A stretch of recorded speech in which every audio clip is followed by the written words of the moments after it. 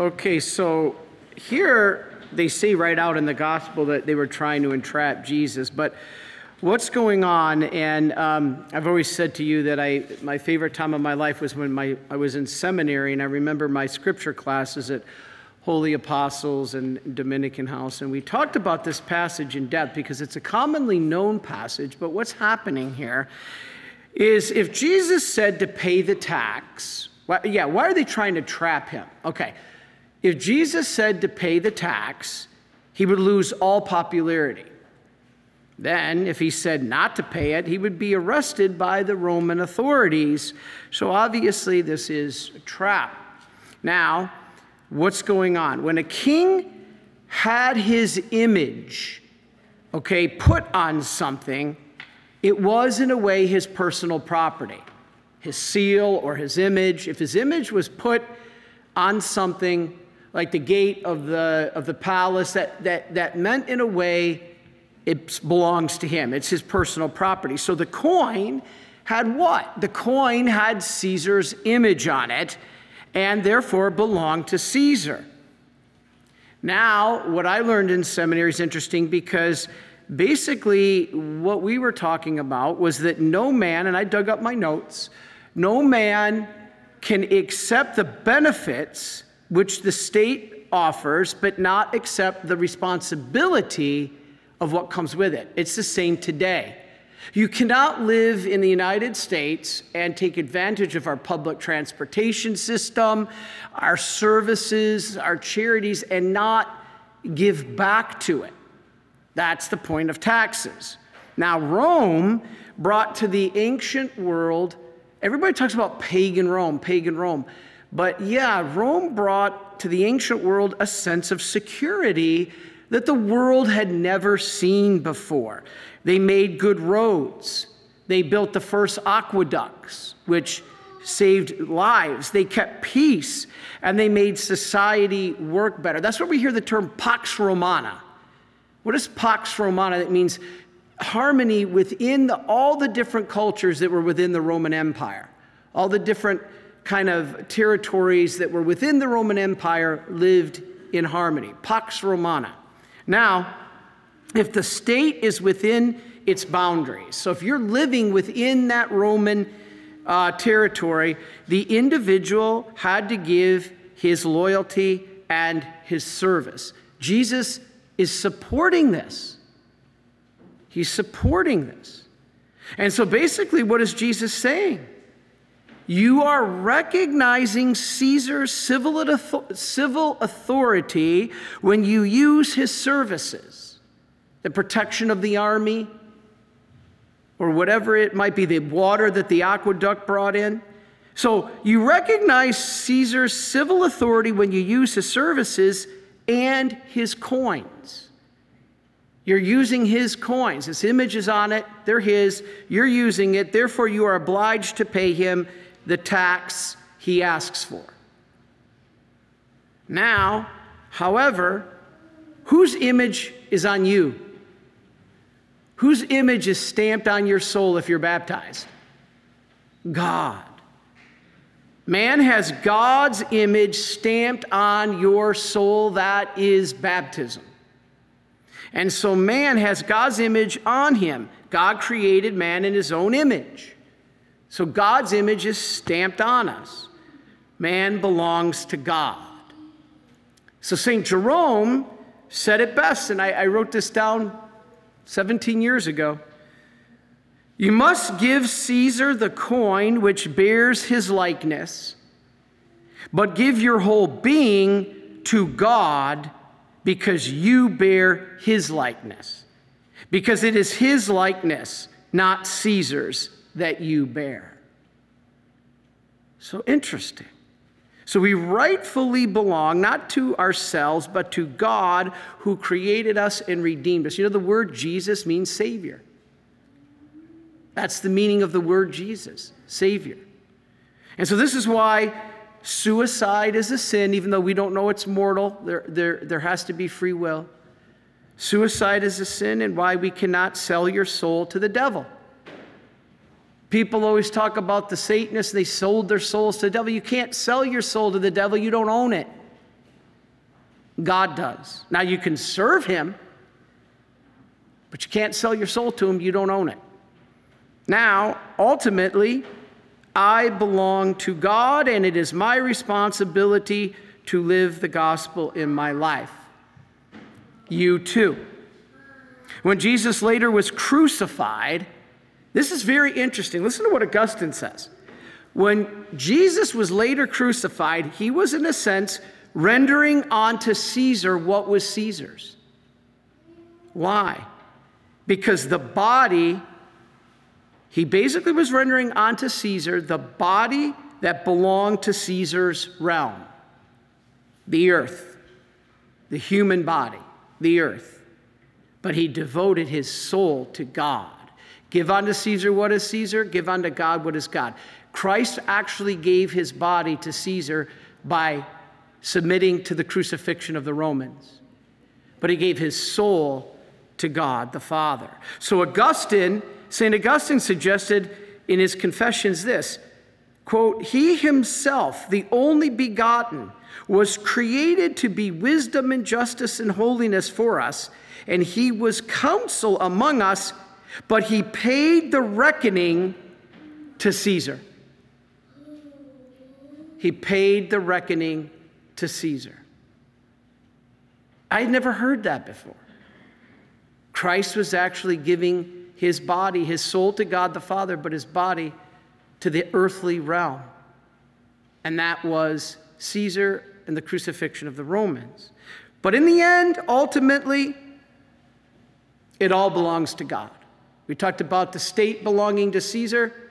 We talked about you belonging to God, but ultimately it all belongs to God. You know, it's funny because people could say, well, does that mean that I can't own anything? Well, no.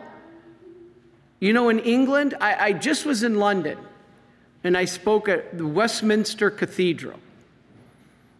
And it was packed. It was so good to see England not completely lost yet. And so 250 people couldn't even get into the talk. And so here we are in England, London, at the Westminster Cathedral. And I brought up, who is England? And they all said, God's dowry. No, yes, ultimately, but the gift of England in 1381 by Richard II was England is Mary's dowry. What is dowry? It's a gift. Now, ultimately, we're saying, oh yeah, that's Mary's gift, but ultimately, what is it? God's gift. Ultimately, because Mary's purpose is to bring us to God. It's kind of like if you ever said, hey, you know what? I heard you're going to see so-and-so. Could you give this to him? This is what you're doing. This is England. England belongs to God by being a dowry, a gift to Mary. France belongs to God. Well, only 4% are going to Mass, but they still belong to God as the first daughter of the church. We got to pray for France. What about Ireland? The first nation in the world that publicly voted in by the people abortion and gay marriage. And I believe they're a chosen people, a suffering servant. The suffering that I saw in Ireland is like nothing I've ever experienced in my life. I told the story back in February when I was in Ireland, and a man said to me, the table, it was packed, everybody was coming up, I was trying to sign books and bless items, and every story that came up was a tragedy. I told the story of this man who came up, and well, first it was a woman, the very first person, the woman, and she said, Father, I've lost my husband to suicide. 6 weeks later, my oldest son took his life. And 2 months after that, my only other son took his life. What do you say to a woman like that? And then there was the man who came to me and said, Father, my young son took his life, and the only thing we have left was his girlfriend. She was part of our family. She was everything to us. And when we look at her, we see our son. They were engaged to be married. And he took his life. And the girlfriend kept saying on his birthday, I'm going to go see him. So they thought that meant she was going to go to the cemetery Well, when his birthday came, she took her life. What she meant, I'm going to see him, was suicide. Never the answer. And then there was the most precious story, you've heard me say it, where this huge, great crowd was in front. There was 10,000 people at this Irish conference in February. And all of a sudden, in the middle of this huge crowd, two arms burst through the crowd holding this little precious baby boy. And he's got these little oxygen tubes. And he's so peaceful. And it was the grandma who handed him in, and she said, Father, please bless this little boy. This is Kai. His mother died giving him childbirth. His father abandoned him before he was born. So he's an orphan. Then he had a twin brother, and the twin little brother died when he was 6 weeks old. He was not even a year old when I was holding him. And then she said he's got a rare disease, a blood disease, and his lungs are not properly developed. And I'm looking at this little precious baby boy. This is in February. And I stopped everything. I stopped signing books. I stopped blessing. I never had experienced anything like that. So a couple of weeks ago, I'm in Ireland, and I went to Clonfert. And I'm telling this story, and this is way far from Dublin. The talk in Dublin in February, or the talk in February was in Dublin. And it's very far from there. And all of a sudden I'm telling that story, and somebody yells from the crowd, Father, that little boy is here. He is here. And I said, what? And I ran down from the podium. I was at the podium, and he was in the back. His grandma brought him all the way from Dublin to see me. And that's what gives me hope, that we all belong to God. Even the country like Ireland, it has fallen away. Even like England, who's the dowry of Mary. Mary brings you to Jesus. This is so powerful. You know, Ireland will come back to God, I truly believe. And so the problem is people are afraid. They told me the Irish priests are afraid to speak up because of the state. Because I asked, what's happening in Ireland? Why are they people falling away? I asked it about France when I was there. I asked it about England when I was there. And they all told me the same thing. The priests are afraid. And Father Chris, this is why we follow the Marians. You still speak the truth. I said, well, we don't know when we're going to get canceled too. But I can say I'm not afraid. And I'm going to keep speaking the truth. The poor priests in Ireland are petrified.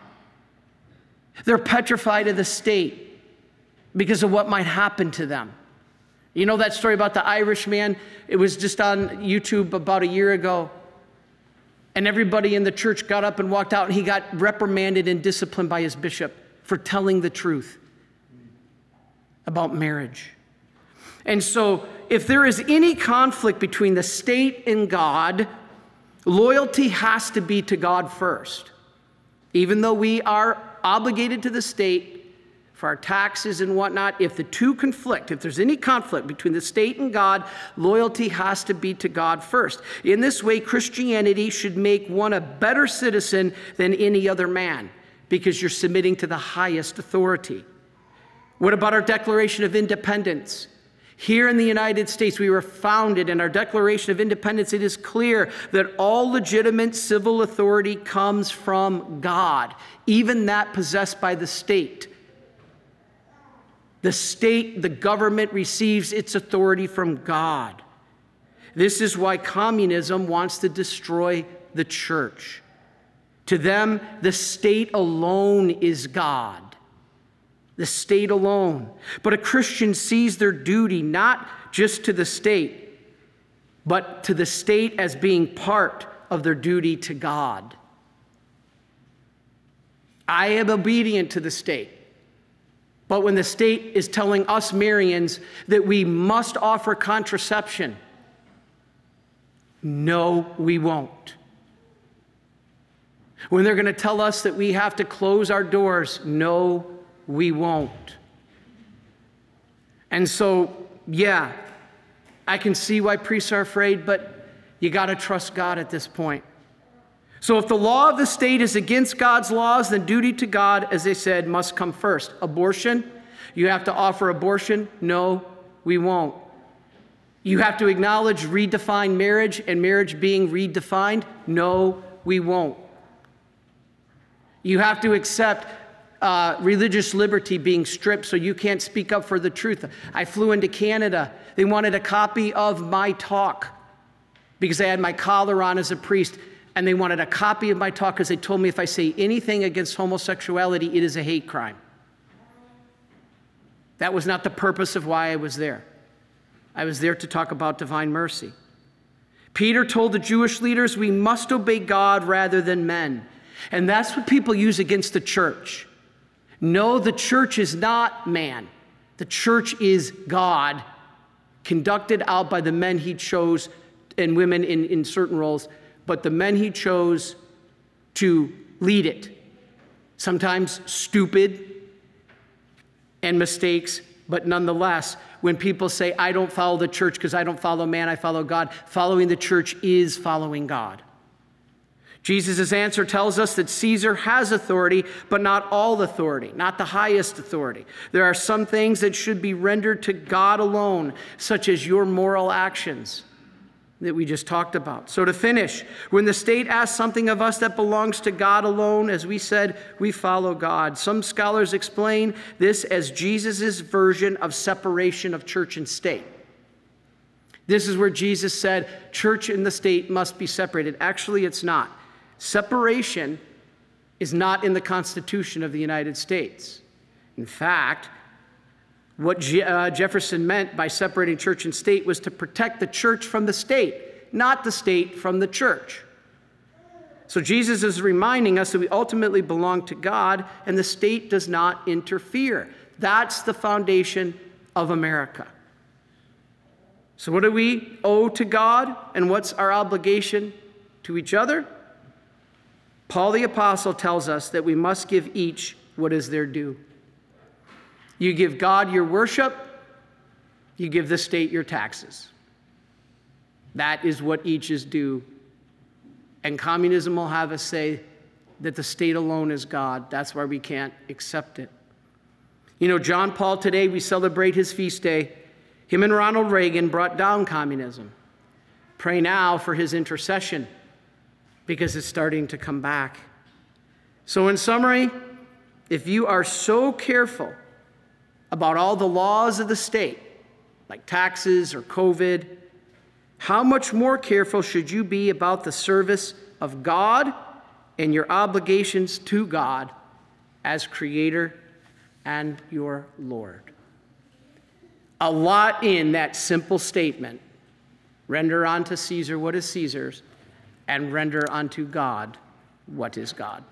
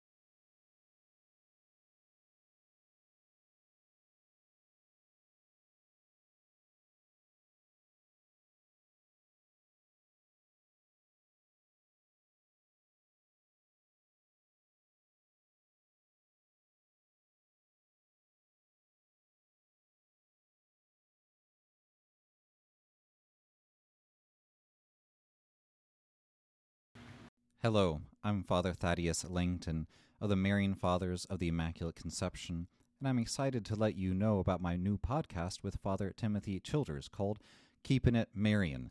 To access the podcast, simply visit divinemercyplus.org or search Keepin' It Marian on Apple Podcast, Spotify, Google Podcast, or on whatever podcast platform you prefer. I want to share with you the riches of the charism of the Marian Fathers, which is the mystery of the Immaculate Conception, how it touches our lives as consecrated priests and religious, and how this mystery can bear fruit in your life, especially by keeping the Word of God and pondering it in our hearts in imitation of our Blessed Mother. I hope you'll join us. Again, it's called Keepin' It Marian. Thank you, and God bless you. Please follow or subscribe to this podcast to receive the latest episodes and updates. If you have been blessed by this podcast, I invite you to leave a review. Reviews greatly improve our podcast ranking and will help spread this podcast to other people throughout the world. Are you enjoying this podcast? I invite you to listen to more shows brought to you by the Marian Fathers of the Immaculate Conception. Join us daily for enriching spiritual content, which will help you on your journey with Jesus Christ. Simply visit divinemercyplus.org for a complete list of our shows. That's divinemercyplus.org. Are you a Marian helper? Join our Spiritual Benefit Society and start sharing in the graces of all the daily masses, prayers, and good works of Marian priests and brothers all over the world. Sign up is free and easy. Simply visit micprayers.org. That's micprayers.org. Thank you, and God bless you.